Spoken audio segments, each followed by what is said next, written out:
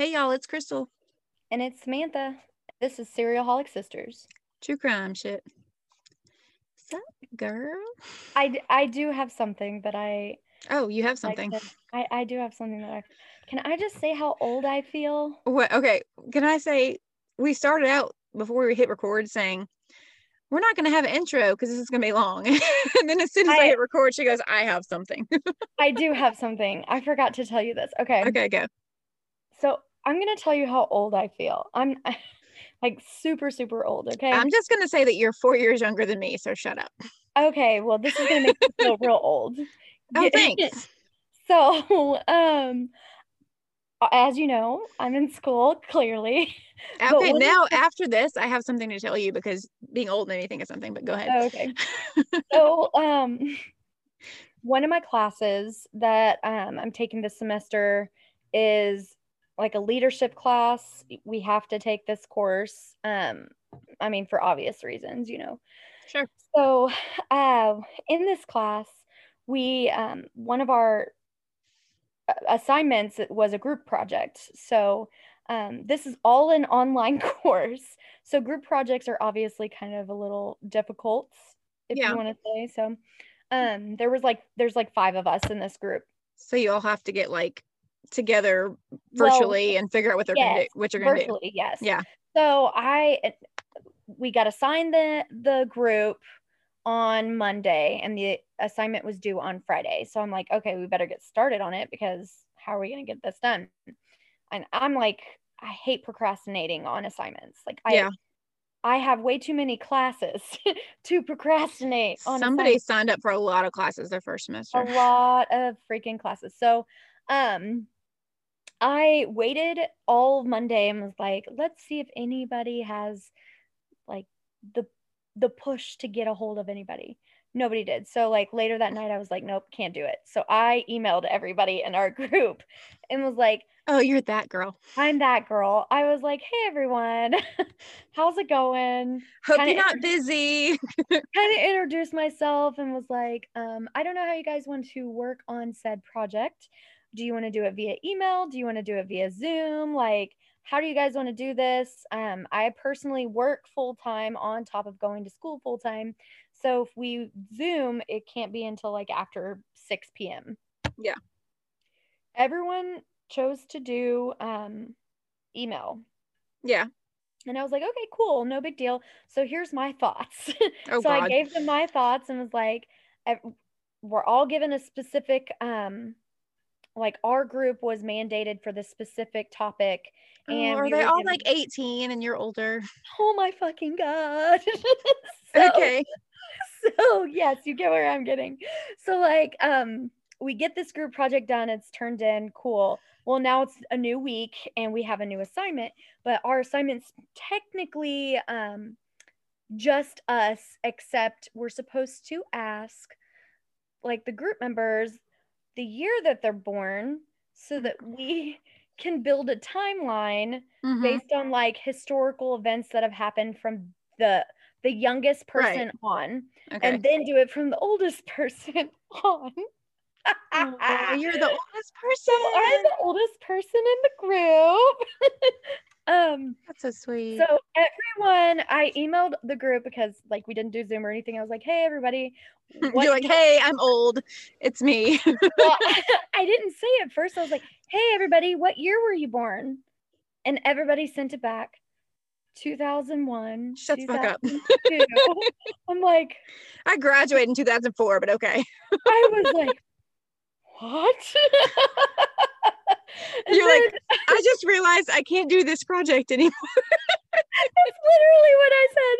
I was like, I am opting out of this. So then they sent back, they were like, hey, you forgot to add your year.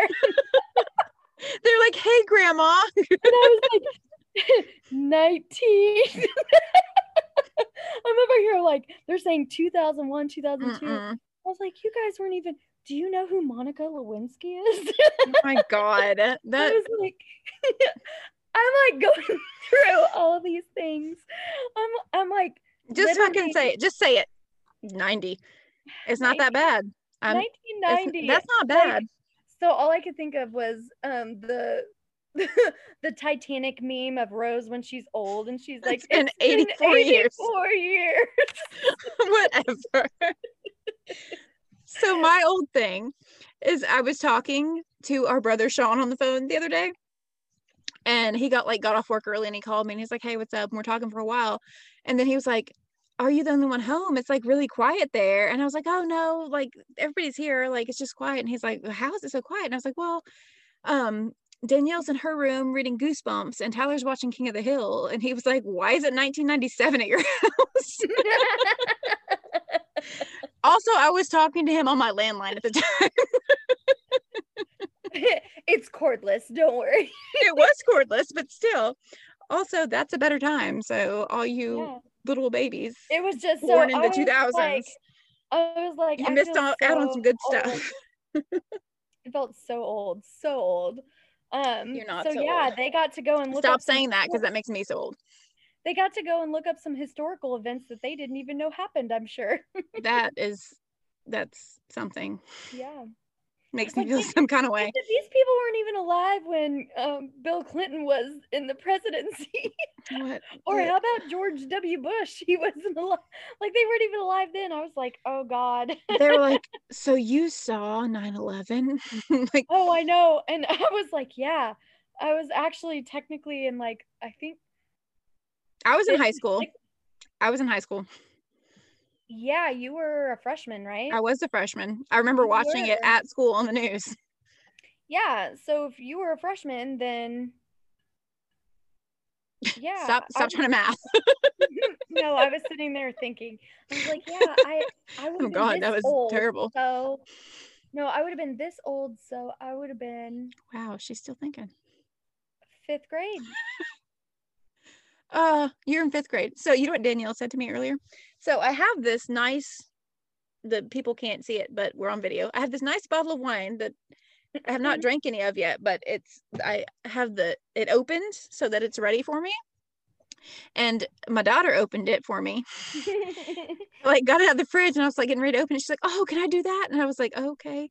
And she like gets the corkscrew out and she's like screwing into the cork and she goes, you taught me this when I was in 4th grade. Oh my God. And I said, don't tell people that. She's in 5th grade now. So it was just a little while ago. If I get wine out of my fridge, my 4-year-old says, oh, mommy, you getting mommy juice? It is mommy. I literally have a cup that says mommy juice. Also, my son was like, well, you haven't taught me how to open wine yet. I'm like, girls need it more. It's fine. It's okay, son. We don't need you to open our wine. We got this. That's the one thing we have. We need you to go build our house. We'll build our houses. All right. We should probably get into it since we're like, we're not going to have an intro because this is going to be a long one. I'm sorry. I got on a tangent of how old I felt, but it was definitely a moment that I realized that what the fuck am I doing in college? It's all good. You got this. No, I'm actually surprised. One of my classes, one of my law enforcement classes, there's actually older people than I am. So there you go. Sorry, that was delayed. I was taking a sip. A sip. All righty. Okay, not a Sammy sip. So this week, last week you talked about the killer couple, the Rosemary and the Fred West. I'm going to talk about another killer couple, the one that I was afraid that you were going to talk about last week. So there's tons of craziness in this case. I'm going to go ahead and say ahead of time for the entire time, trigger warning for everything, for like sexual assault, rape, murder, trigger warning, all of those. It's going to be a kind of a long one, so get all like comfy and settled in. Do you have any guesses? No. Okay. So I am covering the Ken and Barbie killers, Paul Bernardo and Karla Homolka. I knew this one. Yep. Yes. Okay. That's all you had to say. That's all I had to say. Hopefully I got a little bit of info you didn't know, but we'll see. So we're going to start with Paul. Okay, so she looks straight up disgusted. All right. Paul was born August 27th, 1964 in Toronto, Ontario. He was born into a wealthy but dysfunctional family. So I'm going to give a quick little background of his family because it's important in what like later changes his personality. So his mother, Marilyn, she was adopted when she was young by a very well-off Toronto lawyer and his wife. And she was raised in like a happy, gentle household. And then his father, Kenneth, he was the son of an English woman and an Italian immigrant. And his father had built like this very successful marble and tile business, and was also very abusive to his wife and children, and was like basically human garbage. So that's cool. Kenneth, his dad had decided, no, Kenneth had, Paul's dad had decided not to go into his dad's business, like the marble and tile business.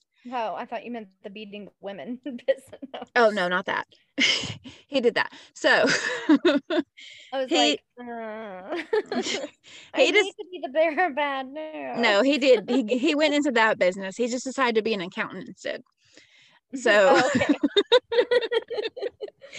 So Paul's mom, Marilyn, she had wanted to marry this man that she had been dating for like a while, like all throughout high school and stuff.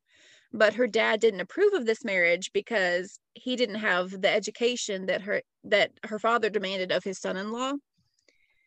So instead she married Kenneth Bernardo.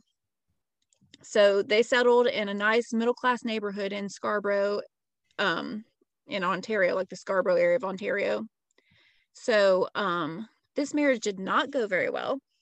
Like his father, like you said, Kenneth was very abusive to Marilyn and their kids. So after having a son and a daughter and being severely physically abused, Marilyn sought refuge in the arms of her previous boyfriend, the guy that she wanted to marry. And during this affair, that's when Paul was conceived. So Kenneth found out about the affair and was like, well, we're just going to have to pretend this is my kid, you know? So, because that's the reaction you have to that. So, when Paul was born, Kenneth just like signed the birth certificate as the father, and just went on like beating her and all the kids and whatever. And instead of like her like taking her kids and leaving, Marilyn stayed with Kenneth, and his abuse became even worse, and he became like hella creepy. Like hella creepy. Like hella creepy? Like hella creepy. Like he started like lurking the neighborhood at night, Yeah, and peeping into windows of women and young girls. And he apparently fondled a young girl and had to like go to court over it, like it was this whole thing, because that's not okay. And then he actually even began sexually abusing his own young daughter. So that's none of that's good. Meanwhile, all this is going on, and Marilyn has become extremely depressed, and she like put on a ton of weight and became like very obese, and stopped taking care of the house and the kids, and just kind of like went into her own little world and moved into the basement of the home. So that's real good for the kids, you know, just like ignore everything and move into the basement, you know. Cool. Cool. So it's said that Paul didn't suffer near the amount of abuse as his half brother and sister did. I don't know if it's because like he wasn't actually Kenneth's kid, or like what the deal with that was, but it said that he was like an overall happy, cheerful child, and he was described as like a very cute little boy with blonde hair and dimples, and he was always very polite and well-mannered. He did well in school, and he loved Boy Scouts. So I did see one report that said that when he was around like 4 or 5, he ran away from home for a few days, and then he went back, and like nobody had even noticed that he was gone. So like, if that's true, that 4 or 5, yeah, I only saw that once. If that's true, that's really freaking sad. But like, also don't feel bad for him because he's terrible. I don't feel bad for him. I know he's terrible. He's an awful human being. Yes. So as he grew older, he became more involved in Boy Scouts. He worked as a counselor in the summertime, and like seemed to really enjoy like spending time with the children, and like all the kids loved him. He was like the popular, cooler, older guy. They all wanted to be like him. Throughout high school, he had lots of girlfriends. And they all at that time said that he was very sweet and respectful with them. Everything seemed to be like going really well. He was like this sweet, smart little kid. Okay. Then one day when he's like 16, he's like in his room and he can hear his mom and dad arguing like in the other room. And then his mom like comes into his room with this picture of his biological father. And she like tells him, this is really your dad. Like, that guy's not your dad. Like, this is your dad. Because that's how you go about that. No. That's how you go about that. No, like, I had an affair. Like, I was with your dad, but like, this is your dad. And it's not even like they didn't even like ease into it. Like, hey, no. son, we need to talk to you about how you were adopted. No, they were like fighting, and she busted up in there like, he's not your daddy. Like, he's not your daddy. So, your daddy is this guy. So he did not take that well. I mean, would you? After I wouldn't take it this bad, I don't think. So after learning after learning the truth about his mother's affair, he would openly like mock her and call her a slob and a whore.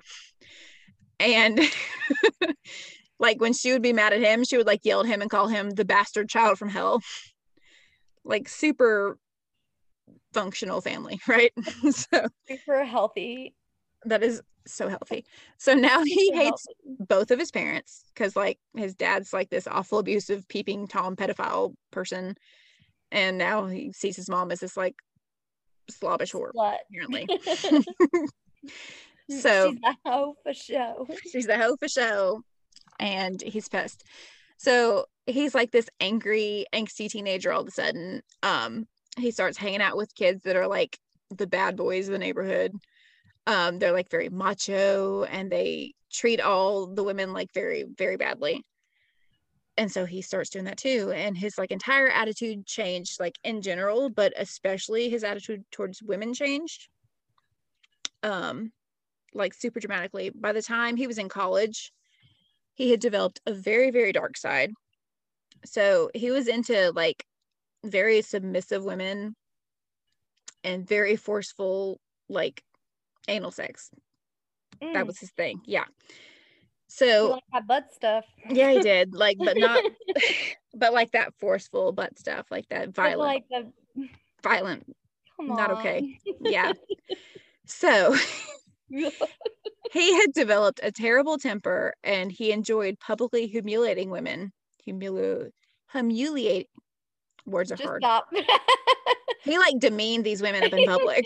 I'm gonna need to pick a new word. Pick a new word. I did it. So use your synonyms. He eventually began abusing all the women that he dated. So he and his friends would go into bars every night, and with like his good looks and his charm and all that, he could pick up like any girl that he wanted, and he would like, they just like go along with it. He was a freaking creep, but he was not a bad looking guy. Right.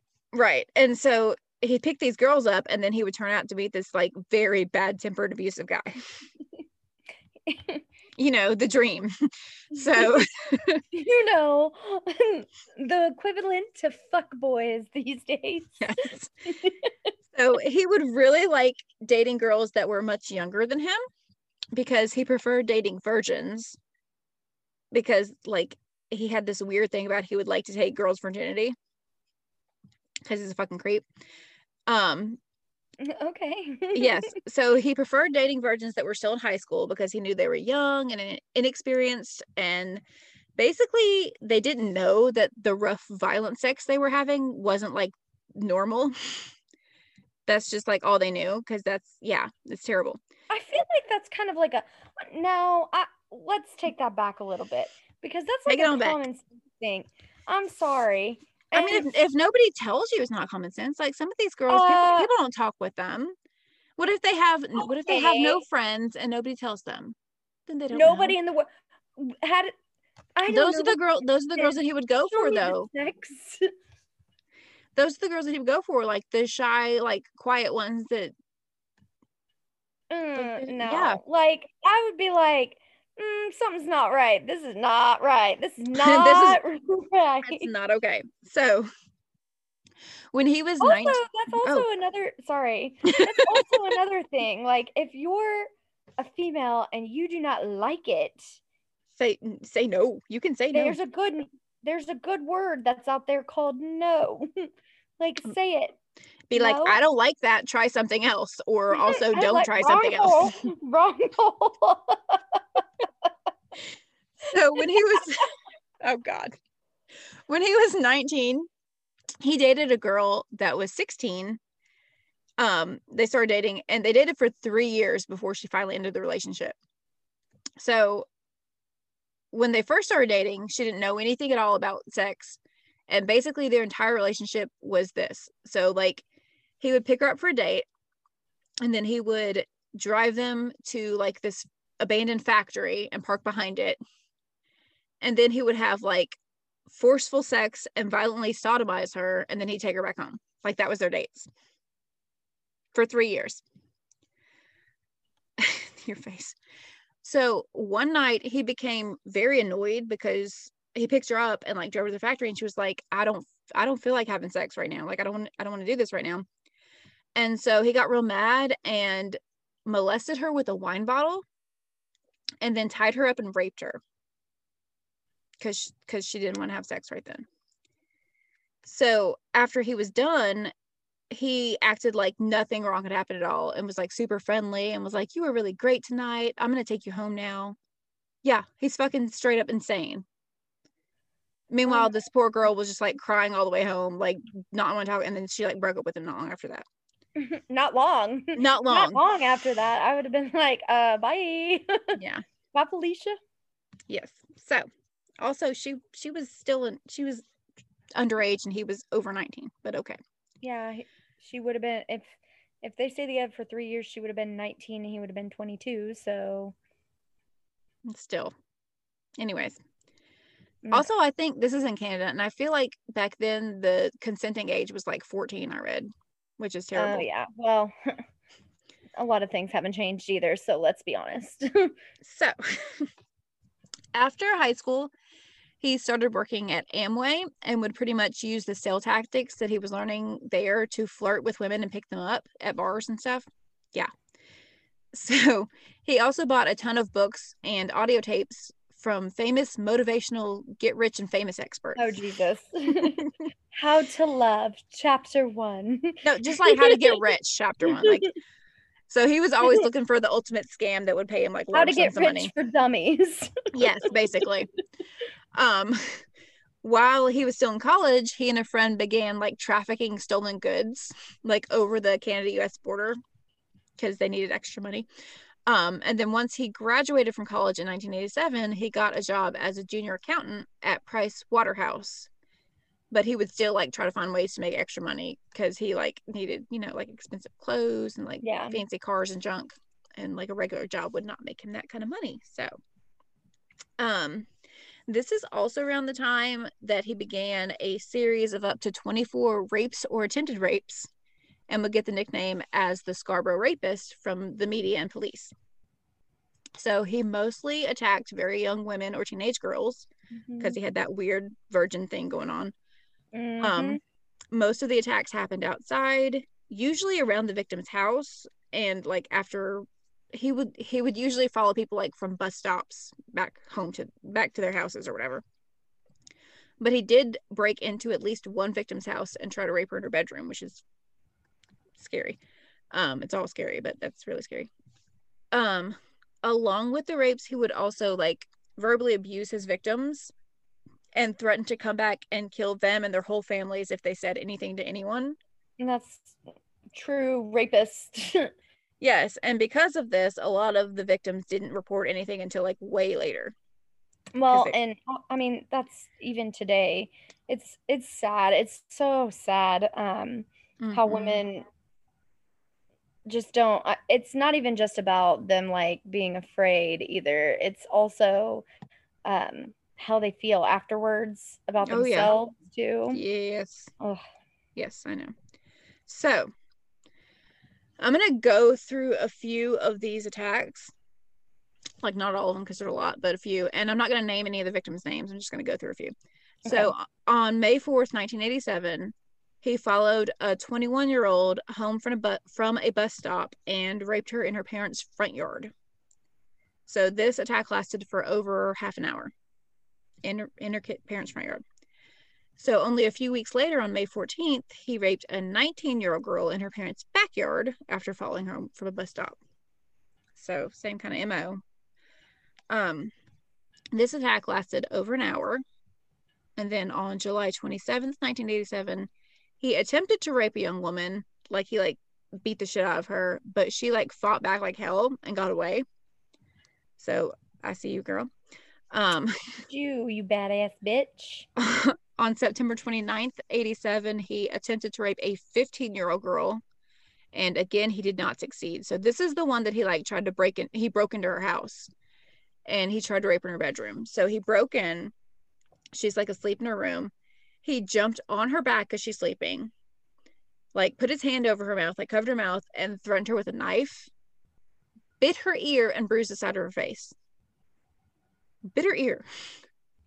Okay. So luckily, before he could do anything Mike else, Tyson? Yeah, he didn't bite it off. He just bit it. Yeah, I didn't mean. I mean, yeah. like that. It wasn't like a nibble. It was I'm gonna bite your ear off, bitch. Yeah, it was like a bite. He bit her ear, bruised her face. Luckily, before he could do anything else, her mom walked in and started freaking out and screaming, and so he ran off. Yeah, just okay. She's like, pack your bags, honey, we're moving.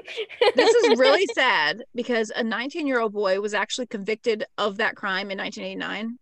Oh, that is sad. And he served a 16-month prison sentence for this crime that he did not commit. He was finally exonerated because later on, Bernardo later admitted to doing this. But this poor guy, this poor guy was in prison for this crime that he didn't commit, and then he was found innocent. And they were like, oops, my bad. No hard feelings, yo. Sorry you've been there for over a year. Right. But let's just let you go. Thanks, buddy. That's our bad right there.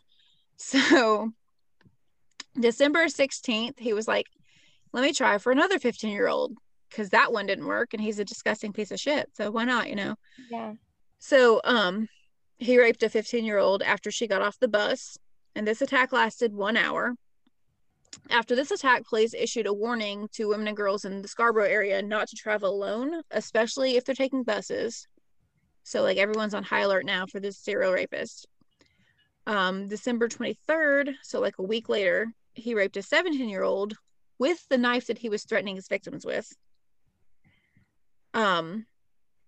April 18th, 1988, he raped another 17-year-old. This assault lasted for 45 minutes.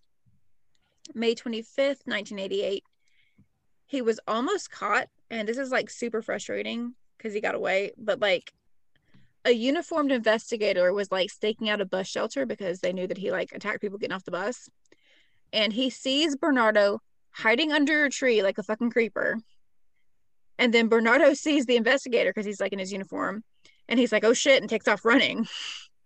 And so the investigator pursued him on foot, but unfortunately Bernardo got away.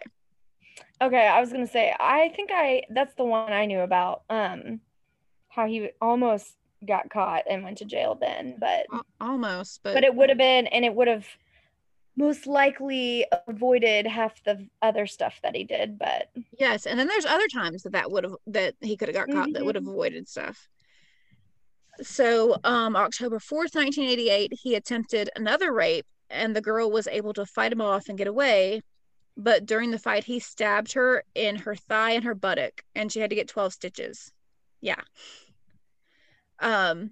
November 16th, 88, he raped an 18-year-old in the backyard of her parents' house.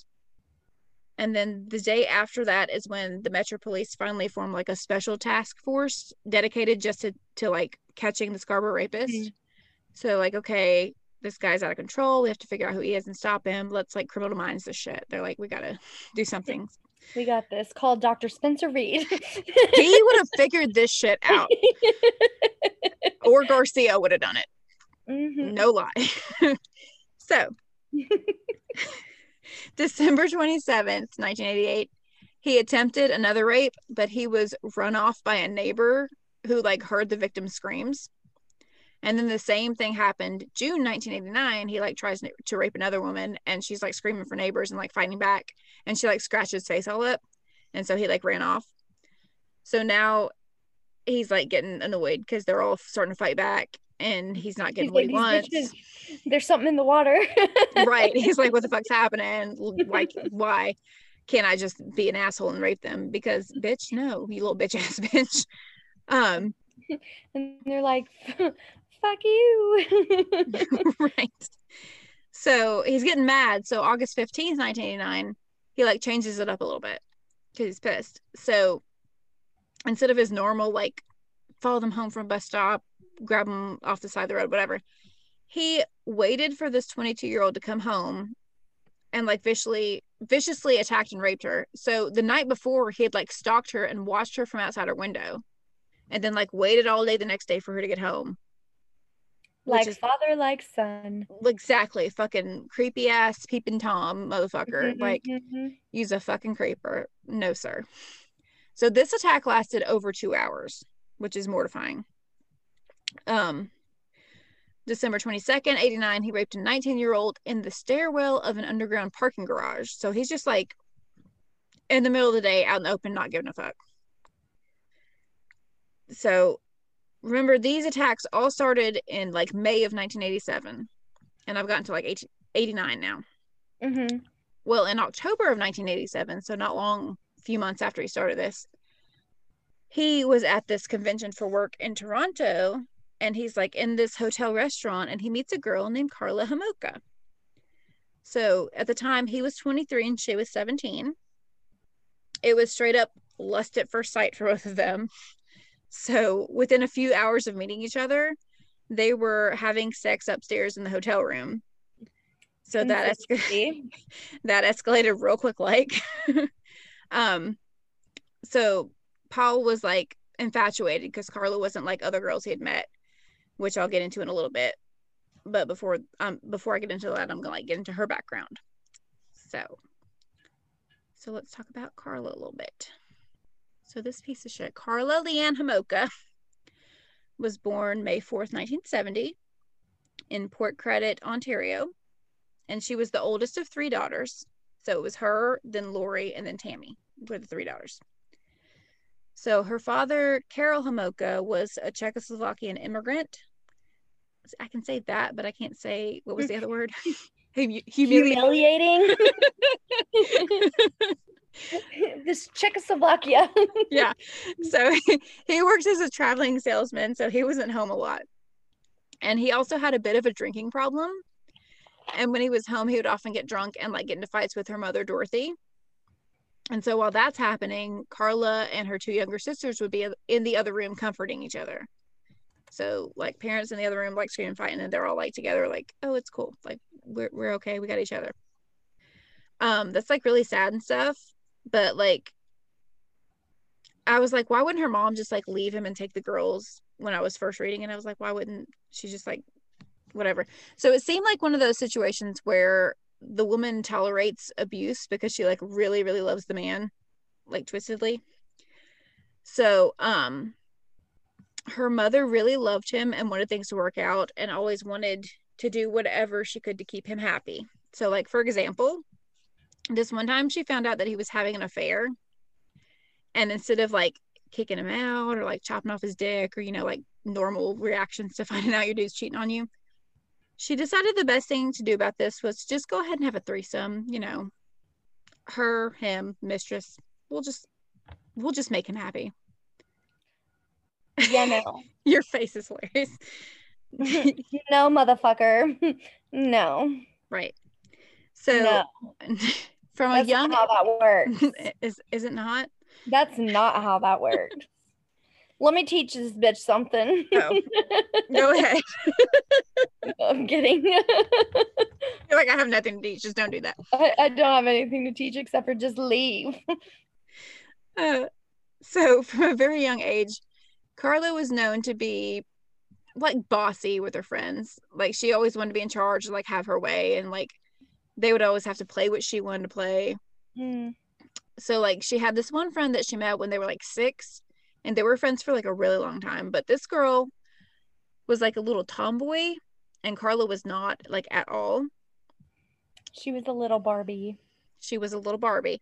So Mhm. when this friend first met Carla when they were 6, she first saw her at school, and she said that she thought that she looked like a princess and really wanted to be friends with her. And like she actually even asked her once if she was a princess. And Carla just kind of like laughed and was like, no, I'm not a princess, whatever. And then she never said anything about it again. But like she's like this little 6-year-old, like, that's a princess.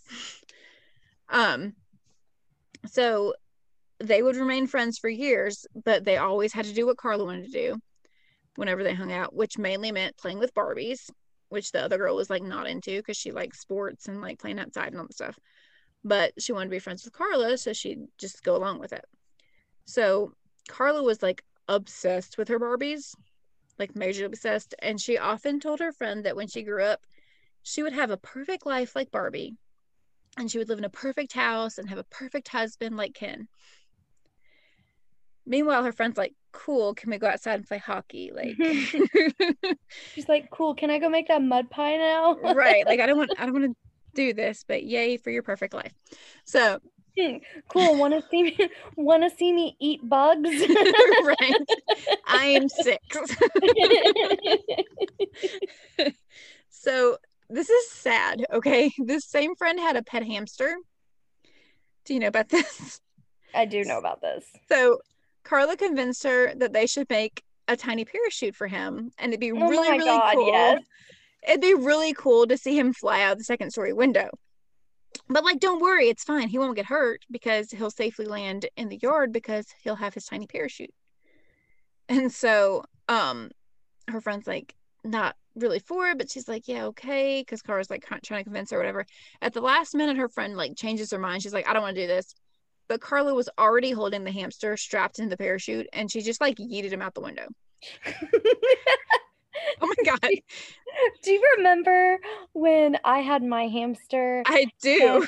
Do you remember when we had Gypsy and Gypsy took the hamster out? Gypsy and Muffy would play catch with your They hamster were in its playing hamster ball. Like, but no. Do you remember the time that Gypsy opened the ball? I don't. They were playing catch with him For out of everybody the ball. that doesn't know, Like Gypsy was a black lab that we had. Oh yeah, sorry. And Muffy was her little Shih Tzu. Muffy was my Shih Tzu. And I had this hamster, and I remember distinctly. It'll never leave my mind. Your hamster's name was Speedy. I remember that. I do. We were sitting on the couch watching TV, and we heard this like weird screaming noise. Oh my God, it's terrible. I forgot about it, and I hear in my ears now. And we didn't know what it was. And it was my hamster screaming for help, basically, because the dogs were playing catch with it. They were like literally took her out of the hamster ball and were like playing catch with the hamster. Like they were throwing it back and forth to each other. But she was fine. She lived for another like year after that. Like they didn't hurt her. She was okay. Like we got it, and we realized from then on out we had to put duct tape on the I think ball. They literally were just trying to play. Like they weren't trying to hurt it though. They were just trying to play with the hamster. They were just trying to play catch.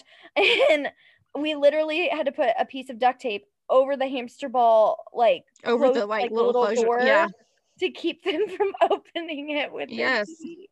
Yes. So yeah. Oh God. Carla so anyways, her friend's hamster didn't live. No, she yeeted that hamster out the window and he died and had to be buried in the backyard in a shoebox. Yes.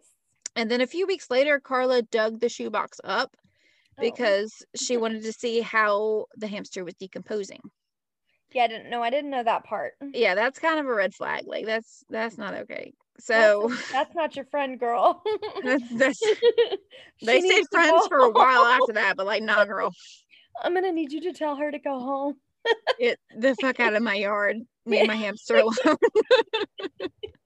Mom, I don't want her to come over anymore. She keeps forcing Barbies on me, and she fucking yeeted my hamster out the window. She is not allowed to have an after-school snack. Do not give her them Hot Pockets. Don't give her them pizza rolls. Like, no. Those are my oatmeal cream pies. So some people actually say that she wasn't trying to kill the hamster. Okay. because Okay. okay. That's cute. That's real cute, especially since she dug it up to look at its body after, but okay. Um because it was like well known all throughout her life that she loved animals and she wanted to be a veterinarian when she grew up. And so she really just thought that like this parachute would work and the hamster would like safely fall to the ground. No. Okay. So when she was about 12, she got super into Nancy Drew and Hardy Boys books, and she became obsessed with true crime, which is like same girl, but that's the only same girl. Same girl. As We're she not on the same level. no, sweetie. So as she got older, she was very much this angsty teen, kind of like Paul, after his mama told him about his daddy. So she didn't care like what anybody thought about her like at all. She was just like, what the fuck ever. Think what you want, I don't care. She would start like cussing loudly just out of nowhere just to like get a reaction out of people. Oh, okay. Yeah, just like, everybody does that, right? Yeah, I thought you were about to say just like you. I was like, what? I wasn't, but you said it. I don't do that. You don't know. When her parents would get into an argument, she would like just straight up start cussing her dad out. Like, Okay. just going off. She started getting into the occult. Her and her friends would play with Ouija boards and like try to summon spirits. She was all like into like punk rock music and like all kinds of stuff, like whatever, teenager. She showed friends small, like very small, tiny cuts on her arms and told them that she'd attempted suicide. But her friends all say that they were like really tiny and superficial and that she was probably just doing that for attention. So, she was super bold and outgoing in high school and she had no problem talking to guys. In high school, she dated this guy named Doug, and like they ended up having sex. Like she lost her virginity to Doug, okay? And so she's like telling her friends about it, except it's not like the normal girls like telling her friends about like losing her virginity. She's like, yeah, like we experimented with drugs and we had sex. And then she goes into detail about like bondage and whips and like super kinky stuff. And meanwhile, Doug is like, it was like standard missionary, y'all. Like, he was like, I don't know what she's talking about, but that is not what happened. We're not. I don't know who she was sleeping with, but That was not me. that was not me. So, after high school, Homoka started working at a veterinary clinic and she went to a convention in Toronto, and that's where she met Paul Bernardo. So now they've like met. They're like, hey, what's up? Want to go fook at my hotel? Cool. Did you say fook? I did say fook. Like, what's a fook? That's what they said, and they were like, cool, let's do it. Okay. So that's where we were before. Okay, we're all caught up. So Paul is already this sadistic rapist, and this bitch is like crazy. So it's like a match made in heaven. They're immediately attracted to each other, and this intensifies once Paul realizes, like, hey, this bitch is crazy too. So he like got her phone number and got her address, which is like very unlike him, because she lived like 2 hours away, and he usually just like raped girls and like threatened them and then left. He was like, oh yeah, let me get your number. Are you into rape? No? Okay. Yeah, he was not like the relationship guy. He was not like, let me get your number. He was like, let me just rape you real quick, girl. Like that's what he was like. So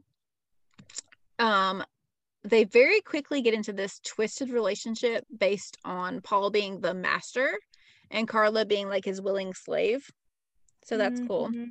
Very like dom sub relationship, super fast. She meanwhile told her friends that she had met the most perfect man in the world and that he was so different from all the other girls she's ever dated. Probably because he wasn't like standard missionary. Because he's a rapist and a killer. Right. So by November, so like the month after they met, he's like driving to meet her twice a week, even though she's like 2 hours away. Her family really loved him when they first met him. Like they just always like, they all liked him. because he was like so charming and he could get anybody to like him. He had all this charming sales tactics and all that stuff that he had learned. So since he's the master of the relationship, he begins controlling every aspect of her life. So he tells her what to wear, how to style her hair, what to eat, and what opinions to have. Because that's how this works. Yeah, no. And this is where I was like, the fuck did you just say to me? I'm gonna need you to say that again a little closer. I'm gonna need you to repeat yourself. When he starts repeating himself, no, honey, I'm giving you a chance right now. I'm giving you a chance to like fix what you just said because no, sorry. I'm giving you a chance because I'm gonna tell you right now that if I get up, I'm gonna I feel like Medea every time that stuff comes out. You know, I've never ever seen a Medea movie. Oh, I've seen like all of them. They're hilarious. I'm actually okay with never seeing a Medea movie. I would legitimately get up and be like, I'm gonna smack the fuck out of you. I mean, I would do that, but I don't know how. I'm assuming Medea would do that. I don't know. Yes. Yes. So, eventually at one point, one of her friends found the list. I did air quotes. This was basically like a list of what Carla should do to keep Paul happy in the relationship. So I'm gonna just read a few things off the list real quick.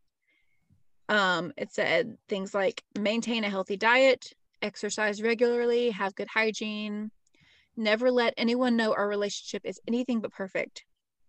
Be a perfect girlfriend for Paul. If Paul asks for a drink, bring him one quickly and happily. Don't talk back to Paul. Remember, you're stupid.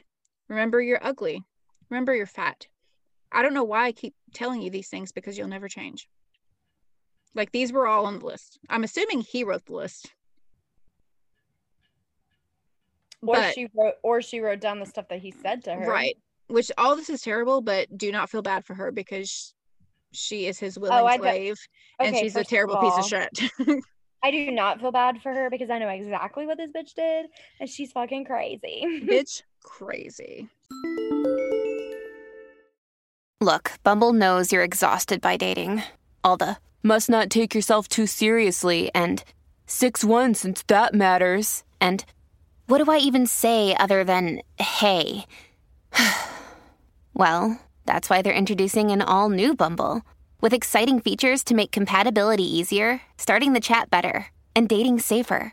They've changed, so you don't have to. Download the new Bumble now.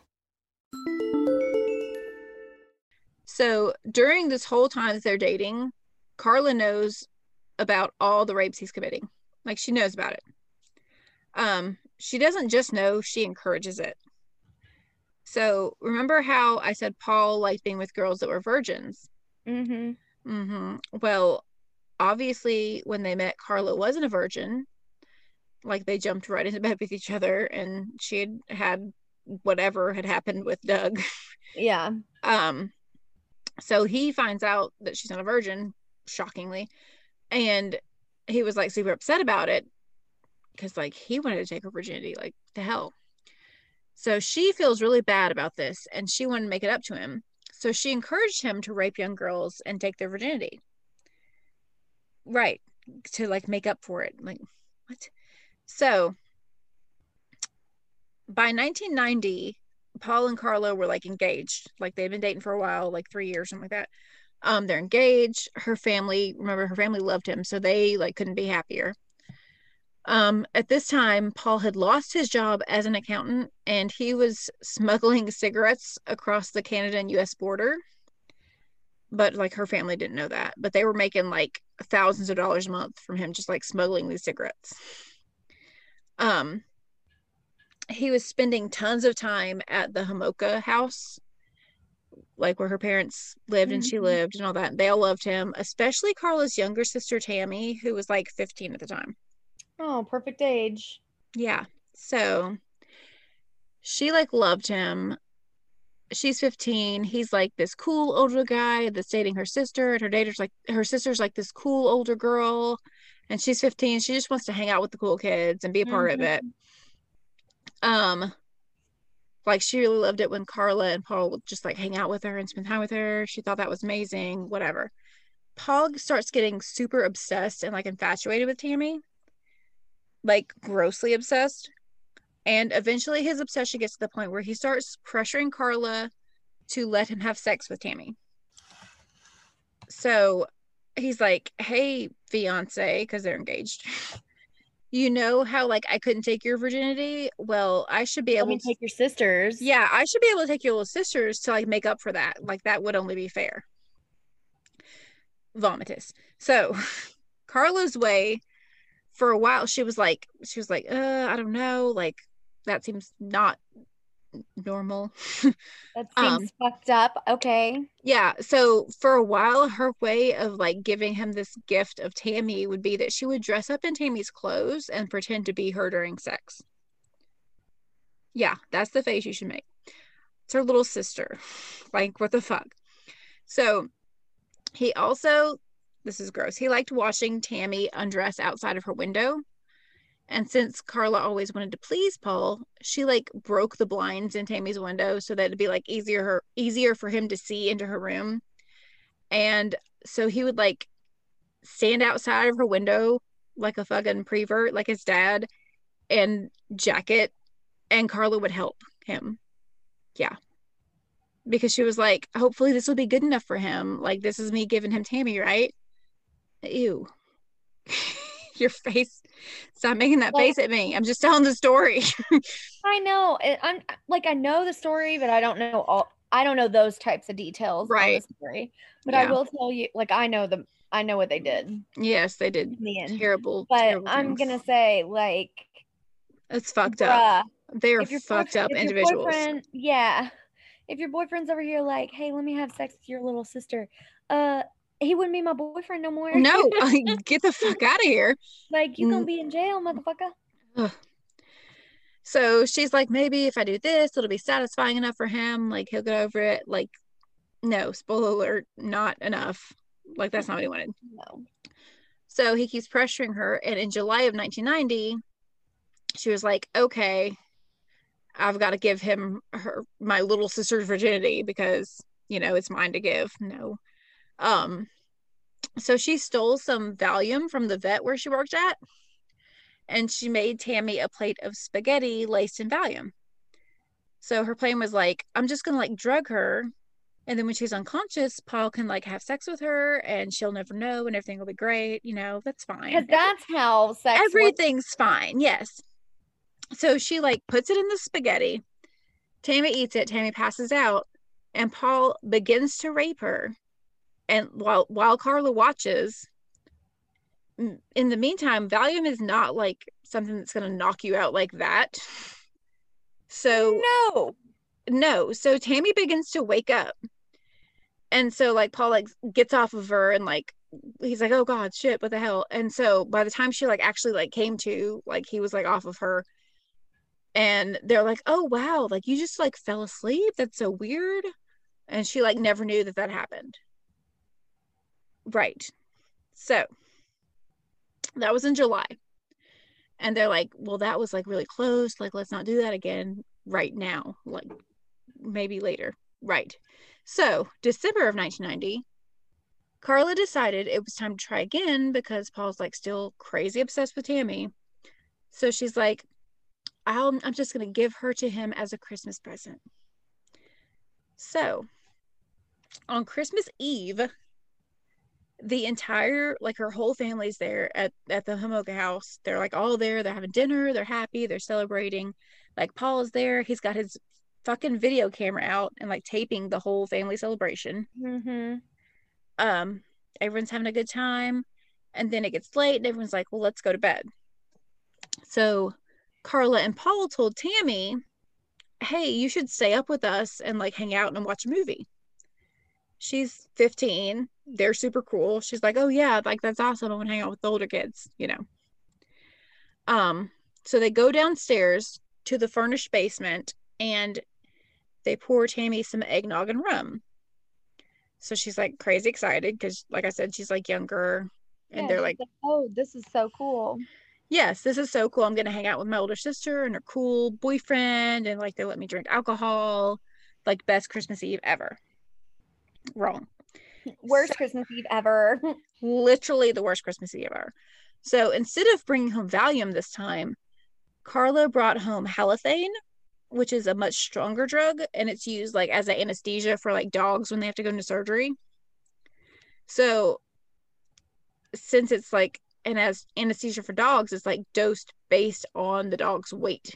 Just Yeah. like any other medicine, like Oh yeah. dosage is based on your weight. So Carla's not a doctor or a vet, like she doesn't know No. this. So things are She's gonna get just real giving bad. Way too much. Yes. So Carla just like puts a bunch of halothane in Tammy's drinks because they don't want her waking up like last time. So she pretty quickly passes out. Like within the first like 20 minutes of the movie they started, she like passed out. And she passed out. Paul got his fucking video camera. I'm just gonna keep saying fucking video camera because he's a monster and like tapes everything. They're both monsters. He begins raping Tammy while she's passed out while Carla films it with the same camera, by the way, that that he was using all night to film like the family holiday celebration. Mm-hmm. So like the pig. Yes, because the pig, like literally later on, investigators after they watch the tape, they say that it went straight from like Christmas celebration to raping unconscious Tammy. Like, so the whole time this is happening, if Tammy would like start to move around or act like she was going to wake up, they would hold a halothane soaked towel over her face to knock her back out so she wouldn't wake up. Right. So they just like were repeatedly dosing her. Right. So she drank it, she ingested it, and then she also was inhaling it like nonstop. So everything's filmed, and it wasn't just Paul raping Tammy. So he would rape Tammy, and then he would encourage Carla to do the same thing. So like he would take the camera and film her raping her unconscious little sister. Yeah. Eventually, Tammy started to vomit, and she began choking on her own vomit. So they freaked out and like tried to help, but like they didn't know what to do at all. So instead of really helping, they just kind of like got her dressed and cleaned her up and moved her to her room and called 911. So the ambulance gets there, and Tammy has a massive chemical burn on like the entire side of her face. So because of the towel that they were holding over her face, like major chemical burn. And like it was huge. Like I saw autopsy pictures when I was like looking into all the stuff, like whole half of her face is like bright red, like, and then like part of the other side there was like spots of it, like it was like super obvious. EMTs were like, what's up with that burn? And Paul was like, oh, like she got really, really drunk and crazy, and I had to like drag her to the bedroom to bed. So she must have gotten like a little rug burn when I dragged her. Right. That would be the reaction I would think the EMTs had, but they were just like, okay, yeah, checks out. Yeah. He was like, then she choked on her own vomit because she was like so drunk. And they're like, yeah, okay, that sounds right. So she's like rushed to the hospital, and she's pronounced dead when she got there. And the death was like ruled as an accident. Like that was like the ruling. She got drunk and like choked on her vomit. They didn't do like a full autopsy on her because like her sister was there and was like, yeah, she just got really drunk and choked on her vomit. So like her family been able to tox screen. Well, they didn't do tox screen because they didn't do the full autopsy. I know. I'm just saying, like, you would think that they would have done a tox screen regardless, though, because right. But her sister was drunk. Yeah, her sister was. Let's make sure that it was alcohol. Well, they were just like, well, her sister's here. Her sister's like, oh, she drank a lot. Oh. And do her goddamn job. They're like, her sister's here and said she drank a lot, so that's what happened. Like, no. I agree, but like that's how it went. That's how it went. So at the funeral, Paul was seen stroking Tammy's hair in the casket. Because he was like, because he was still like so obsessed with her. He was always so obsessed with her. Straight up bombed his. Why are you so obsessed with me? Yes. 3 weeks after Tammy's death, 3 weeks, the couple made another video I said 3 weeks and I held up 2, but you couldn't see it. 3 weeks. 3 weeks. 3 weeks. So they made another video in the same basement where they killed Tammy. And this video became known as the fireside chat. So it's extremely vulgar and crazy fucked up. And if you go looking for it, you can find a transcript, but like be warned, like it's not okay. Like it's super, like I read it and it's fucked up. In the video and the transcript of the video, whatever, the two of them are basically, they're laying naked in front of a fire. I'm not going to go into all the vulgar details, but they're naked in front of a fire. Carla's talking about how great it was when they raped Tammy. And when he raped the other girl a few weeks before that. And she tells Paul that she wants to do that for him every weekend. She says she wants to help him kidnap and rape as many virgins as he wants. Because he's like her king and he deserves that. And then the video ends with them, like they move up to Tammy's bedroom and it ends with them having sex in Tammy's bedroom while Carla pretends to be her dead little sister. Super fucked up. You know, like normal couple stuff, right? So yeah, that's not normal couple that's stuff, but okay. Not okay. So as I said before, he's already like committing all these terrible rapes in Scarborough. Like sometimes in the middle of the day outside, he has no concerns with being caught, like at all. In May of 1990, one of his victims actually saw enough of him to give police like enough details to make a computer composite picture of him. Mm-hmm. So police released the picture 2 days later after the girl gives it.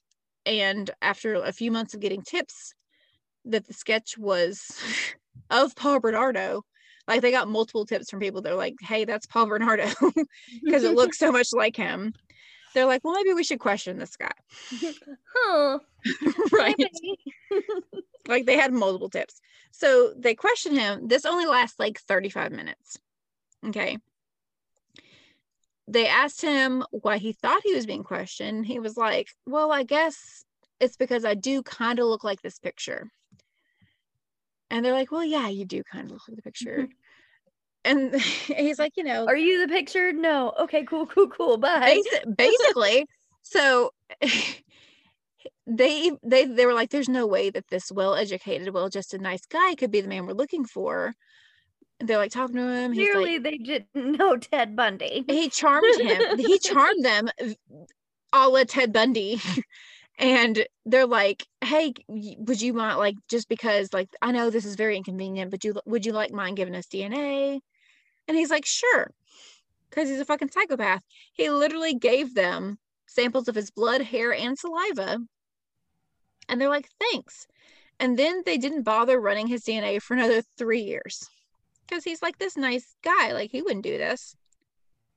So, like, that was in May of 1990. If they had just run that DNA, again, Tammy and all the other victims would still be alive. Like, yes. So, June 1991. Carla had moved out of her parents' house to rent a place with Paul because her parents were being like super annoying because they were like grieving over Tammy's death. So, right. I know, that's just so annoying. So annoying. She was like, all they ever talk about is Tammy. All they think about is Tammy. Like, it's getting on my nerves. Like, her dad kept saying he wished she was still alive, and if she was, then he would buy her the green Porsche that she had wanted for her 16th birthday that was coming up this year. And Carla was like, well, that's some bullshit because you're supposed to be paying for my Barbie dream wedding. Right. So she moved out and they moved like into this house or whatever in June of 91. So Carla at this point is ready to present Paul with an early wedding gift because she's a fucking psycho. She's like, here's another virgin for you. So this one was a girl that she had met at her vet job. And this girl actually resembled Tammy quite a bit. So this girl is always referred to as Jane Doe because she survived and she was a minor at the time. So like they never released her name. She was 15 and she knew Carla from the vet, and she thought Carla was like the coolest, and she wanted to hang out with her. And Carla invited her to her house for dinner, and she was like crazy excited and was like, oh yes, we get to hang out, whatever. So she comes over, they have dinner, they talk for hours, and they drink peach schnapps. But Jane's drinks were actually laced with halothane.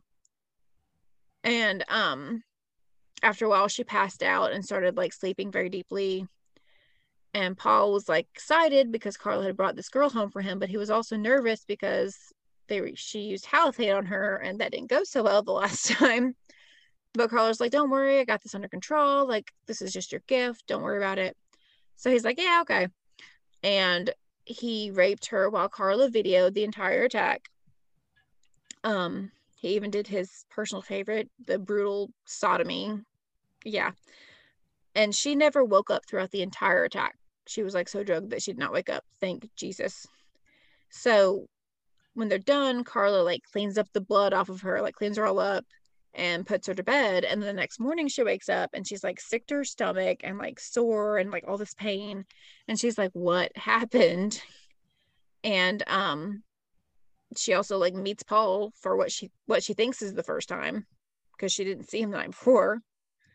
And they're like, oh, you just got like super drunk and you passed out. I know that it feels like you had sex, but you didn't. Right. You're just like, I don't know why you're sore. That's like super weird. You just like got really drunk and passed out. You should probably go get that checked out. Right. But also don't. So like, don't. so she goes home and she like tells her mom that she must have the flu or something because she feels bad, but she doesn't want her mom to know that she was drinking the night before. So like that's all she told her mom, and she didn't know anything else had happened. So like that was that. Mm-hmm. So she didn't know. That's on June 7th. Okay. On Friday, June 15th, 14-year-old Leslie Mahaffey had stayed out like way past curfew. Like she got home at like 2 a.m. Okay, girl, why? She's 14. So when she was younger, she was like bright. She was described as a bright, sweet, smart child. Like super sweet, everybody loved her. As she started to grow older and like her preteen hormones like started going crazy, her parents said that like she seemed to change overnight. Like she was like this headstrong teenager. She'd been getting into like a bit of trouble in the past few months. Like she'd been caught shoplifting with friends.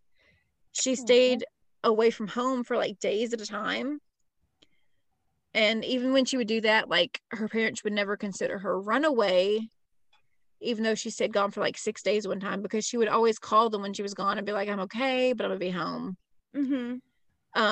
Like they had this huge falling out, and she and her mother had actually like started like bonding and getting closer, and had come to this understanding. Like her mom's like, I don't want to like keep you home all the time and all the stuff, but you have to understand that there's like curfews and boundaries, like you're 14. Like, and she was like, okay, yeah, I get that. So they're actually like starting to get along, and she's not like doing that much anymore. But then this particular night, she had gone out with her friends to a classmate's wake. So one of her good friends had recently passed away in a car crash. And so they're like all at this wake. And then after the wake, they decide that they're going to go to The Rock, which is kind of like this hangout spot for teens. They always got those weird ass names. They do.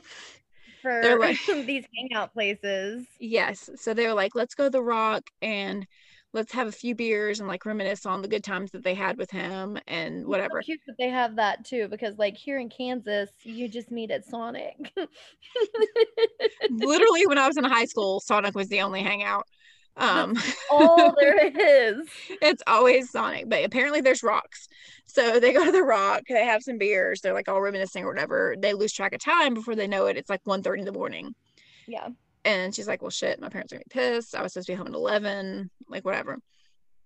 She gets home and the doors were locked at her house.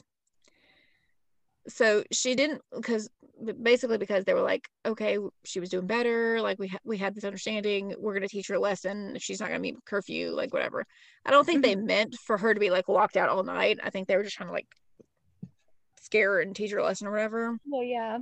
But also, how guilty do they feel, which is terrible. Oh my god, I bet they feel like the worst. Like that is terrible. And it's not their fault. How would they know? Like, Well, So she gets home, the doors are locked. She doesn't wake them up because they're gonna be like hella pissed. So she walks to a payphone because it's like 1990 and they don't have cell phones. She calls her friend Amanda to see if she can stay the night. It's like 2 a.m. Amanda's like, I can't ask mom this late. Like, she's gonna freak the fuck out. And so Leslie's like, okay, it's cool, it's fine, whatever. I'll just go home. I'll wake my parents up. They're just gonna yell at me, no biggie. I'll just like ring the doorbell and face the wrath, it's fine. yeah. So that never happened. So as she's outside of her locked house, she gets home. She's like, let me try to look for another way to get in before I ring the doorbell. As she's looking for another way in, Paul Bernardo drove up and spotted her. So he had been prowling around the neighborhood looking for license plates to steal because, he smuggles cigarettes and you can't cross the border using your own license plate when you do that. Yeah. So he happens to see her and he like lures her to the car.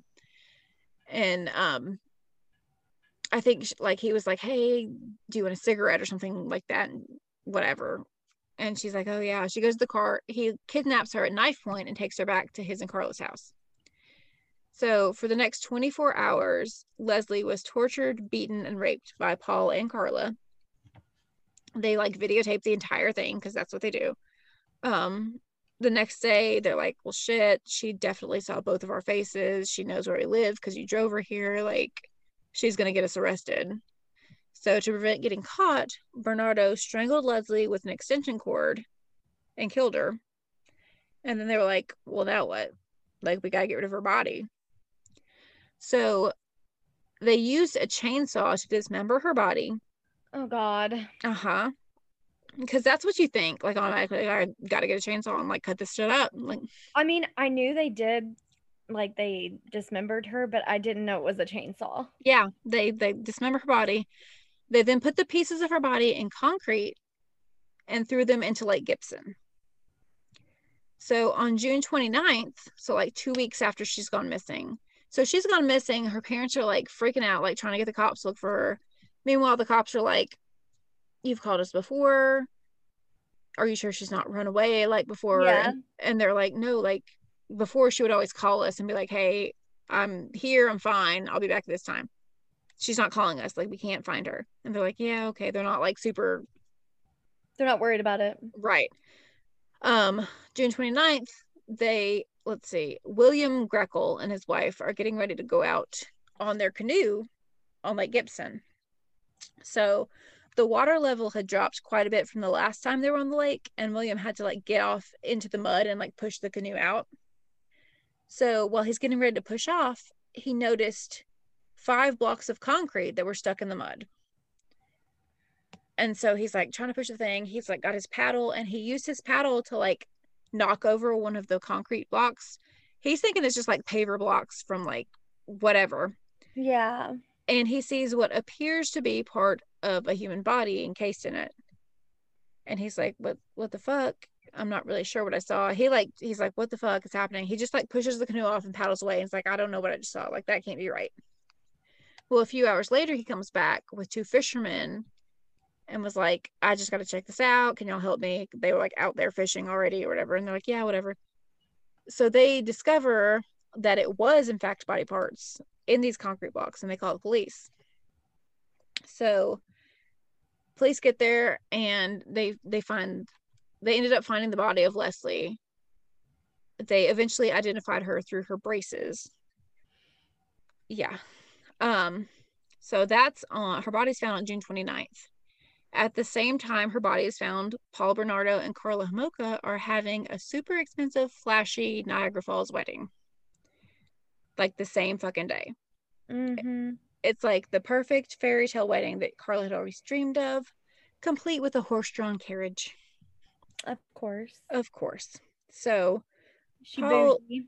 fucking bougie as shit. Paul didn't have a problem with spending a ridiculous amount of money on the wedding because he's like, well, if I have this big fancy ass wedding, then that means I get big fancy ass wedding gifts. So he had figured that the couple would make around $50,000 off the wedding from all of the like gifts and like checks and stuff that they got. He was like, if I spend $50 a person on a dinner, then I should get $100 a person back. Yeah, that's not how that works. It's like, what the fuck are you doing? Because my wedding is not, that's not how my wedding worked. Here's a Home Depot card.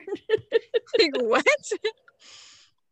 So they have their Ken and Barbie dream wedding, and Paul thinks he's gonna get rich or whatever, and the entire time they're these awful, terrible child rapists / murderers.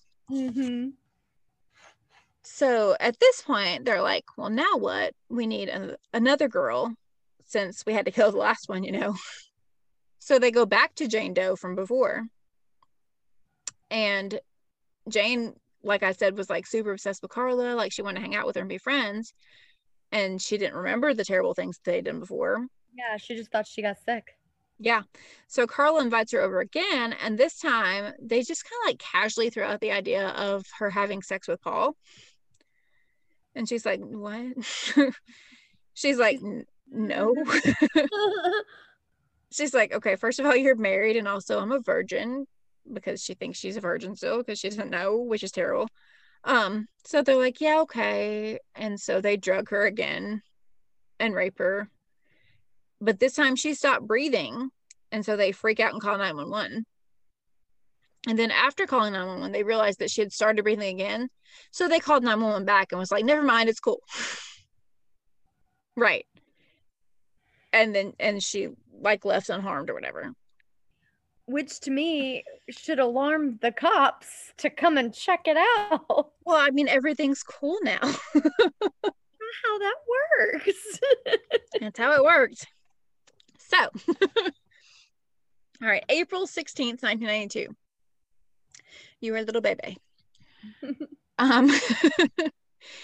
15-year-old Kristen French is in her church parking lot on her way home from school.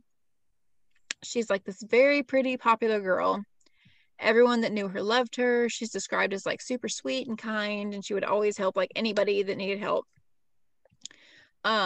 This is like the Thursday, I think, right before Easter. So, they decided to like go scouting for another girl because they need another girl, and they ended up using her kindness against her because she's like super helpful and wants to help people. So Carla pulls up and she asks Kristen for help for directions, and she gets out of the car and she's got this map and she like lays it on the car and she's like, can you like show me on the map, like I don't understand, like I'm so lost, whatever. And Kristen's like, yeah, sure, like whatever. She comes over there, she's like showing her on the map. In the meanwhile, Paul has come up behind her with a knife and like forces her into the car. So she actually very smartly left a shoe in the parking lot on purpose as like a clue as to where like the last place she was before she got taken. The two of them take her to their home, where over the next 3 days they beat her. They forced her to drink large amounts of alcohol. They tortured and raped her and sodomized her, like for 3 fucking days. Because they're garbage people. Because they're fucking garbage people. And they caught it all on camera, like all of it. Because they're terrible. So it was clear in the tapes that Kristen like tried for the most part to like cooperate with them. Like she was probably thinking that if she cooperated, then they let her go. They'd let her go. Yeah. But unfortunately for her, this only pleased Paul because he was the master. Yeah, he was just like, oh, look, she wants to do this. Right. So that made him even more sadistic. And then on April 19th, Bernardo used the same extension cord that he'd used on Leslie to strangle Kristen to death. Because again, she knew where they lived and she could ID them and all that stuff. So Carla watched Paul strangle her. And then after, she immediately went to go fix her hair because it was Easter Sunday and they were supposed to go over to her parents' house for dinner. So like, you know, let me go fix my hair. Like, no biggie. You just strangled this girl that we've been like sadistically beating and raping for days. It's fine. They go to her parents' house for dinner. Everything's cool. They dumped Kristen's body in a ditch, and then it wasn't discovered until April 30th. Yeah. So her beaten and bruised body had been washed, like they had washed her all up, dumped her in a ditch, and her hair had been cut. So originally it was thought that her hair was cut to keep it like as a trophy, like some serial killers do. But it turned out that this was just Carla's way of like trying to throw off the police because like she's like dumb. Yeah, basically Kristen was known as having like this beautiful long brown hair, and maybe if she had this really bad haircut, she'd look like a different person. Like, I don't know. Right. There she was like, they can't identify her because I cut her hair. Gone places, but it wasn't college. Basically. Yes. So since she wasn't dismembered like Leslie had been, originally police didn't connect the two murders. Yeah, they didn't think it was the same. They didn't. But like eventually they did. They were like, no, this is done by the same like fucking crazy ass psychopath. So also after Kristen's death, Tammy was seen wearing a Mickey Mouse watch that exactly matched the one that Kristen like always wore. So they kidnapped her, beat her, tortured her, raped her, sodomized her, killed her, and then wore her fucking Mickey Mouse watch. Like, what the... They fucked up. They fucked up. So it came out in the news that a woman had seen a struggle in a car at that church on the day that Kristen was abducted. She was like, I saw the struggle in this car, like whatever. But this witness didn't know much about cars. And she said that it was a Camaro. So people were looking for the wrong type of car. Yes. Without knowing it, she like threw off the investigation a bunch because they're like looking into Camaro owners in the area or whatever. And meanwhile, Paul drives a fucking Nissan, which is not at all a Camaro. So that like threw everything off. But they're also still continuing to get more tips pointing to Bernardo, like this whole time. Like everybody's like, hey, it's this like, guy. It's this guy. So they called him. No. They're like, he's a really nice guy though. Like he's like super nice. And they're like, no, it's not him. They're like, but he's a rapist. And they're like, no. So they called him again. And like again, he cooperated with them because he's like fucking insane. He was like, yeah, like it's weird. I was a suspect in that Scarborough rapist case a few years back, probably because of the like facial similarities or whatever. But like I was cleared. I guess they must have caught the guy. Like I haven't heard anything about it in a long time, you know. So obviously they had not caught the guy. But also the rapes in Scarborough had like suddenly stopped once he moved away and moved in with Carla. But again, police were like, y'all, he's like clean cut, he's good looking, he's polite. Plus, he doesn't drive a Camaro. Like, he could have done this.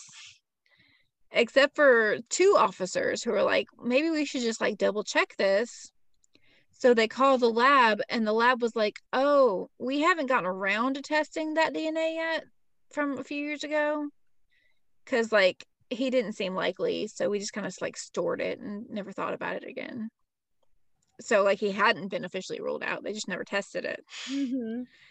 So yeah, that's cool. Good policing lab work. In the summer of 92, that's when Paul started using Carla as a punching bag, and he father likes son. What? So he began regularly beating her to the point that like her family knew about it. Like her family had loved him before. Yeah, I think I saw a picture before of like he gave her like 2 black eyes. Majorly black eye. Like, yes. So that was in January of 93. He beat her with a flashlight. Yeah. Yes, and her eyes were like majorly black. Like, I mean, there was no hiding it. You cannot cover that shit up with makeup. Like it was not hideable. So her family is like concerned at this point. They're like leave him, like go stay at your sister Lori's friend's house. Like her friend is married to a cop and they can keep you safe. So they finally persuaded her to stay with them. And once she got there, they took her straight to the hospital because she had like these major bruised eyes. And at the hospital, she claimed that she was like this battered spouse, and she filed charges against Paul. Which, I mean, yeah, she was battered, but also she's fucking shit stain also. So she's a shit stain also. She is. So he's arrested and then like immediately released on his own recognizance. Like they just like let him out. February of 93, the lab finally got around to running his DNA samples. So that's like 3 years after he willingly gave them the samples. Yes. 3 years later. And it turned out that he absolutely 100% raped at least 3 victims, the 3 that they had semen samples on. The 3 that actually came forward. Right. So they're like, okay, this is the dude, y'all. Who would have thunk it? Like, this is the guy. Ted Bundy. So he ends up getting arrested, and while they're searching the house, police find a video of the videos they have of Jane Doe, so the one they didn't kill. So they find this video and they arrest Carla. So when the police later questioned Jane Doe, she had no idea what the fuck they were talking about. She's like, what? Like, say what now? Yes. Because she was like knocked out and she didn't remember anything. So that's can you imagine? Like, what the fuck? Oh man, that would haunt me. And she was like 15 at the time. So yes, the next day after Carla was arrested, she requested and was granted the right to file for divorce. And then that's what you should be thinking about. Right. I need to divorce this guy right this second. He beat me and I didn't like it. I didn't do any of these things that he's about to get in a lot of trouble for, except that you did. So she filed for divorce and then very quickly got a lawyer and immediately began playing the victim. She said that Paul had done divorced her and all that. Yeah. She was like, Paul had done all these terrible things. She was this victim. She couldn't get away. Like, he threatened to kill her if she ever told anybody what he'd done. She was transferred to a psychiatric hospital for assessment and like given large doses of drugs. And during that time, she wrote a letter to her family. So I'm gonna read the letter real quick because she's this innocent little victim. She's trying to be Barbie. And she killed her little sister. Dear Mom, Dad, and Lori. Because there's no Tammy anymore.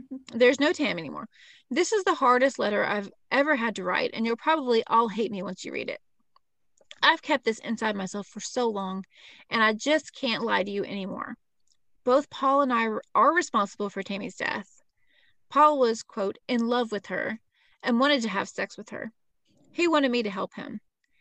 He wanted me to get sleeping pills from work to drug her with. He threatened me and physically and emotionally abused me when I refused. No words I can say can make you understand what he put me through. So stupidly, I agreed to do as he said. But something, maybe the combination of drugs and the food she ate that night, caused her to vomit. I tried so hard to save her. I am so sorry. But no words I can say can ever bring her back. I would gladly give my life for hers. I don't expect you to ever forgive me, for I will never forgive myself. Carla XOXO. Bitch. Bitch. She signed it XOXO. Bitch. So she's clearly playing the victim. You's a liar. Bitch, a liar. So a liar. She received a plea bargain in exchange for testifying against Paul. So they're like, if you agree to testify against Paul and plead guilty to manslaughter, then we'll only give you a 12-year sentence. And she was like, done. Yes, like, that's what I'm gonna do. So she told them that Paul had admitted to her that he had raped over 30 women and that he had killed Tammy, Leslie, and Kristen. So Paul found out about this and he was like, what the fuck? He's like, this is bullshit. This bitch crazy too.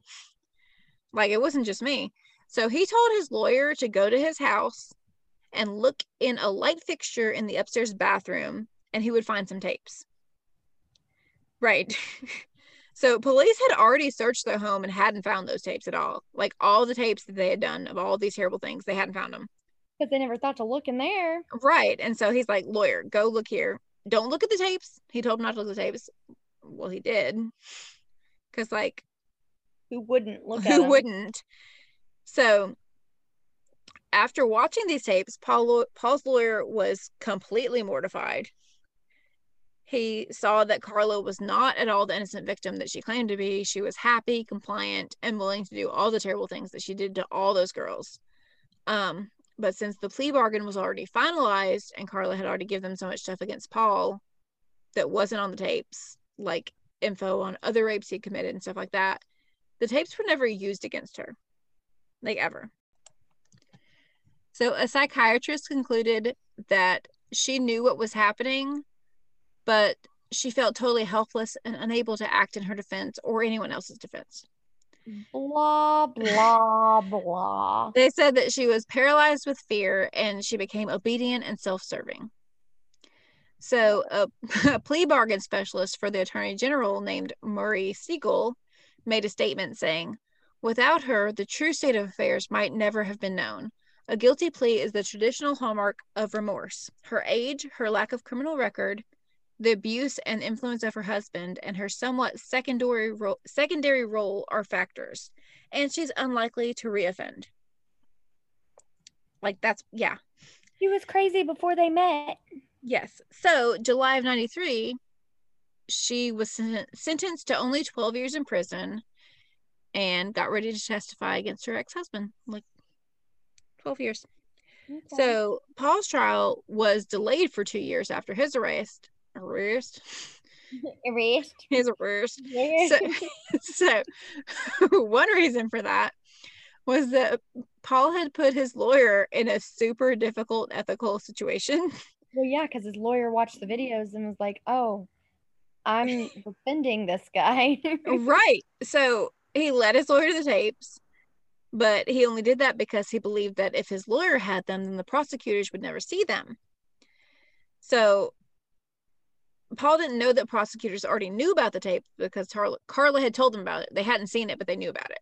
But they don't know that his lawyer has them. Right. So his lawyer was like all torn up about it. He was like, "What the fuck do I do this? I'm supposed to defend him, but also what the fuck?" Like, and what the fuck's gonna happen when the prosecutors find out that I have evidence that was never submitted? Right. And like, so he's like, "It's my duty to defend this guy, whether I know if he's guilty or not. Like, I'm the defendant. Like, that's my job. But also, I know that he is not innocent because I've literally physically seen these tapes. So what do I do with these tapes?" Huh? So I'm gonna botch this case. So what he did was he kept the tapes for 16 months before he finally turned them over to prosecutors. Like, he finally decided, "No, I'm turning them over," and he withdrew himself from the case. He was like, "I can't do this. Like, here's the tapes. I can't do this." So he was later charged with obstruction of justice and possession of child pornography. Yes. Yeah. So that pushed Bernardo's trial back a long time. He's lucky he didn't get charged with more because there was actually several other offenses that he was doing. Right. I mean, he was keeping evidence stored away, like factual evidence. Nothing was ever submitted into anything. That's what keeping evidence away is. Oh, I know. I'm just saying, he was literally hiding it and didn't submit it. Right. Because, he's having this big moral dilemma, and he's like, "What should I do with it?" But also his moral dilemma is lasting a lot longer than it needs to because but he needs to do something about it. His job as a lawyer, though, is if any evidence is brought up, you have to go out, amend all your paperwork, submit it all for new evidence, right, placed into the case, right. And instead he withheld it. And so he withheld it. They knew about it because Carla had told them, but they had never actually seen it, and she had done this plea bargain. So when they finally got it, it didn't matter. She had already had this deal. Yeah. Right. So May of 95, Bernardo's trial finally began. Homolka testified against him, and she had already agreed on her plea bargain. September 1st, 1995, he was found guilty of all counts against him, and he was sentenced to life in prison. So December of 2001, the tapes were destroyed because they're there's no legal reason to keep them. And it's better for the victims' families. Nobody needs to see this shit. It's fucked up. Yeah. Majorly fucked up. So tapes are destroyed. Paul Bernardo is still in prison today, Carla is a different story. So Carla was released from prison in 2005 after serving her 12-year sentence. Since then, she has changed her name many times. She's gone by Carla Teal, Leanne Teal, and Leanne Bordelis. So she married her lawyer's brother, whose last name is Bordelis. That's where the Bordelis came from, yeah. And they've had 3 kids together. So she has children now. She has 3 children after raping and murdering 3 children, basically. And her sister being one. Yes. In 2017, she was discovered living in Quebec and volunteering at her children's school. So she was like often chaperoning field trips and stuff before anybody realized that she was who she was. When they found out it was her, everyone's like, what the actual hell? Like, she brutally raped and murdered 3 children, including her sister. Like, how is she allowed to come to a school? Like, what the fuck? Oh my God. Despite nobody can see my face right now, but it's like in disgust. He's like mortified. Despite this story like blowing up in media and like petitions going around the internet, like trying to have her like, they're like, sign this to have Carla Homolka like a registered sex offender, because like that's not how it works, but they're like, if enough people sign it, maybe it'll come to their attention. She technically still isn't registered as an offender. She's just like out there in Canada living her life with her husband and 3 kids. Like, that's where she is. I wonder how her kids feel. As of like when she was found in 2017, her kids were like probably around like my kids' age. Yeah. So I hope they don't know, but also they should know that their mother's a fucking monster. These poor kids have no chance, I feel like. They don't. Like, it's terrible. It's straight up terrible. They don't have any chance.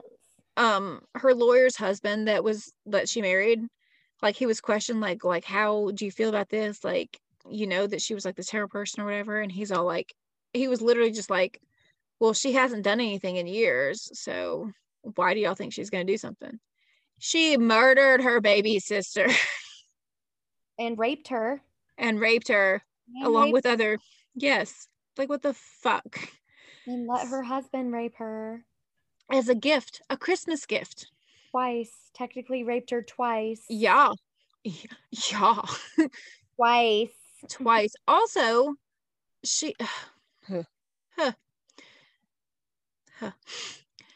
There's a movie that's called Carla that came out in 2005. So I didn't know about this. I was doing my research and I saw it and I was like, oh, what the fuck? I should watch this. Watched it last night after I was done with all my research. So it stars Laura Prepon from That 70s Show. And are you kidding me? Orange is the New Black. And fucking, what's his name? Cass from Supernatural. Misha Collins. So they're Carla and Paul. Oh. That's actually why Donna was blonde the last 2 seasons of That 70s Show, because of this movie. That's awful. Also, it is awful, and I watched it. Now I'm looking at Carlisle wrong. It gets bothering me. You're looking at what? Or not Carlisle. Cass?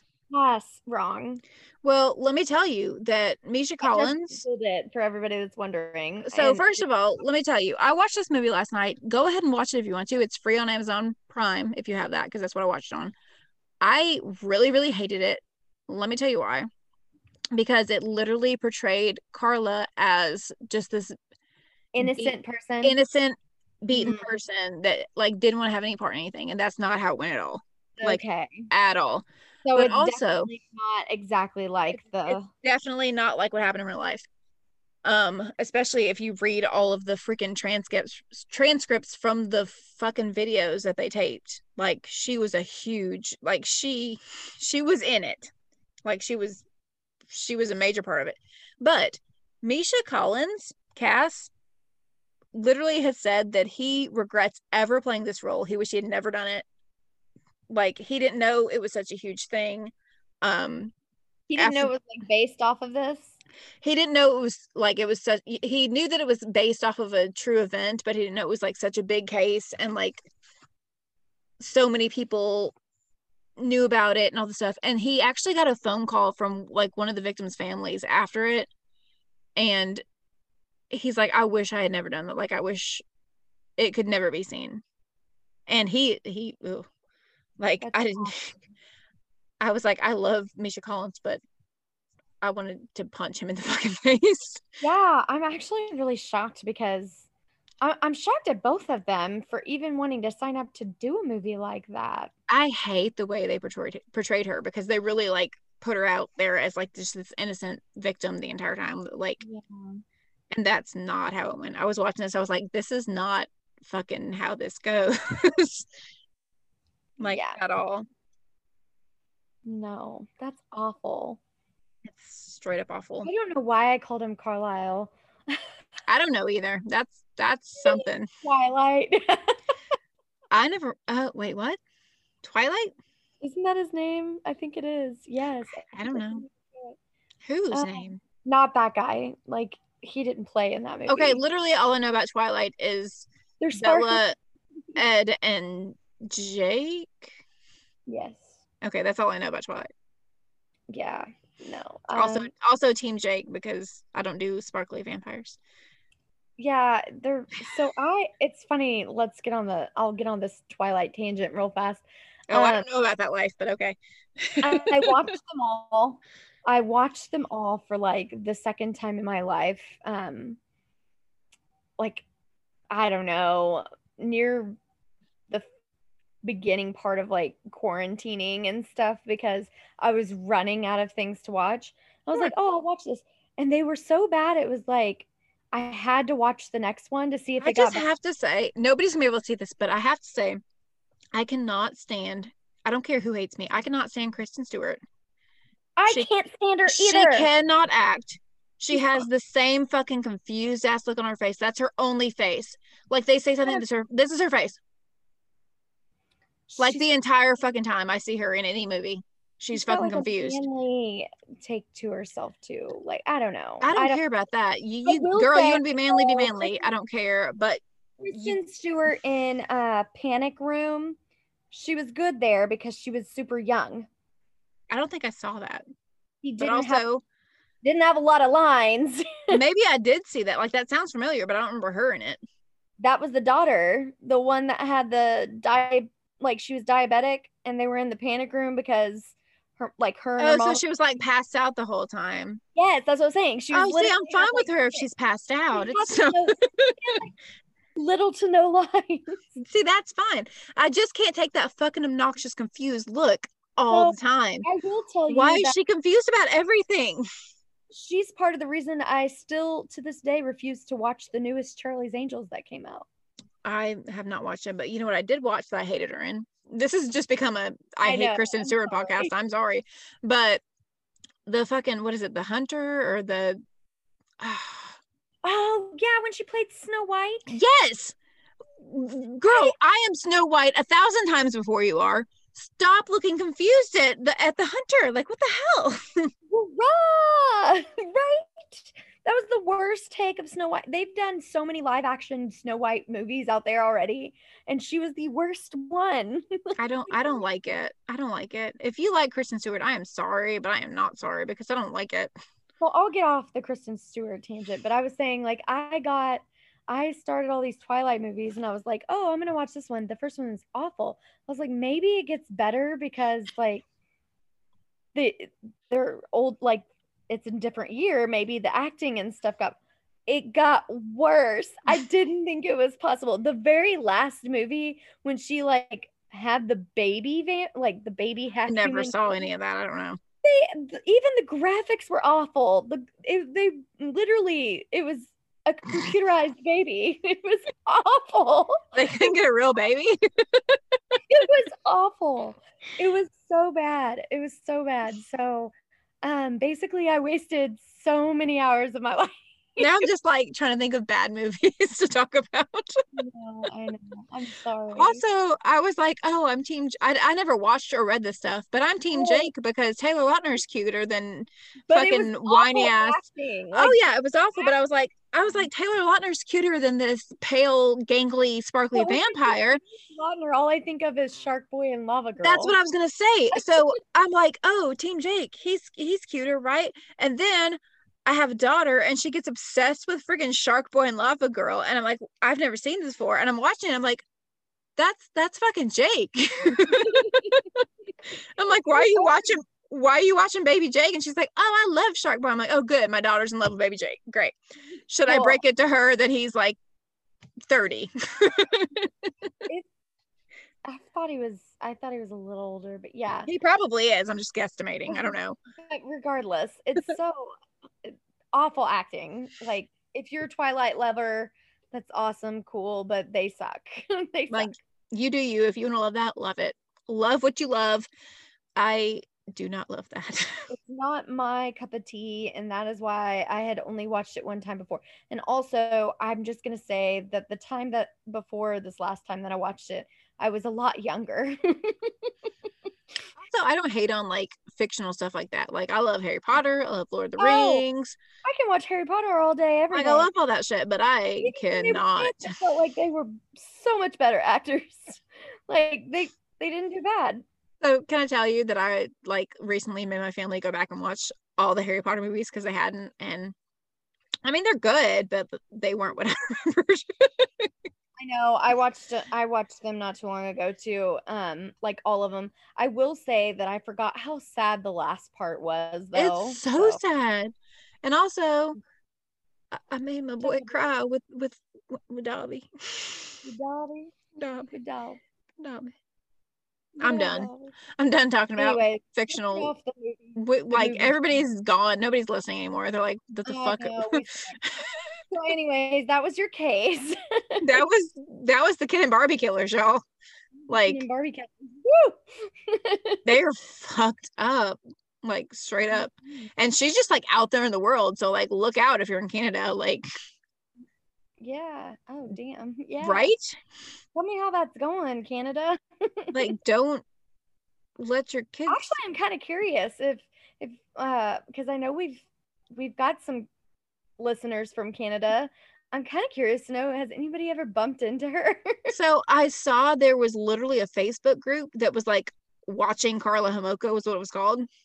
After it was found out that she was like volunteering at this fucking elementary school. It's also not creepy or anything. Well, they were like, well, if they're not going to put her on a fucking offenders list, then we're just going to straight up fucking watch her and be like, hey, she's here. Keep your kids away. Oh, damn. Yeah. I like got on Facebook and looked at it, and it looked like nothing had really been done in years. Like, people post articles every now and then, but like nobody was like straight up keeping tabs on her anymore or whatever. Yeah. But yeah, like, look out, Canada, because she's fucked up. Yeah, it's fucked up, man. I don't care what anybody says. He might have beat her and shit, but she was willing and fucking psychopathic. Like, oh no, she's definitely not. And if she's listening to this, oh Jesus, Karla Homolka, you're an awful person. You are a shit stain in the world, and that's all. Victims and their families will never be forgotten. So yeah, let's get on to the information. So the information. We're obviously going to post this stuff on Instagram. So just a reminder for all you listeners that if you want to drop some stories, we are wanting to release an episode here soon. Listener tales. Yeah, on listener tales. So anything creepy, anything true crime, paranormal, just creepiness. Just tell us your stories. If you don't want us to say who you are, we won't. Just tell us, hey, anonymous. And just a little update on like the website. We've gotten a couple of blank submissions, and I think people are just having some trouble. We think we cleaned it up We think that there's not an issue out there anymore. So for those that are wondering how to submit, it's pretty simple. Just go on there, fill out the name. If you want anonymous, you can put anonymous. Also, if you want, you can just send it to our Gmail. Just put in the subject, put listener tale in the subject, and just send it to our Gmail, serialholicsisters@gmail.com.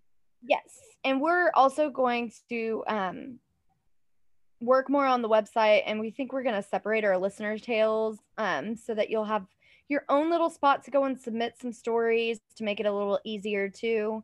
But yeah, so follow us on the stuff. Go listen to all the stuff you can find.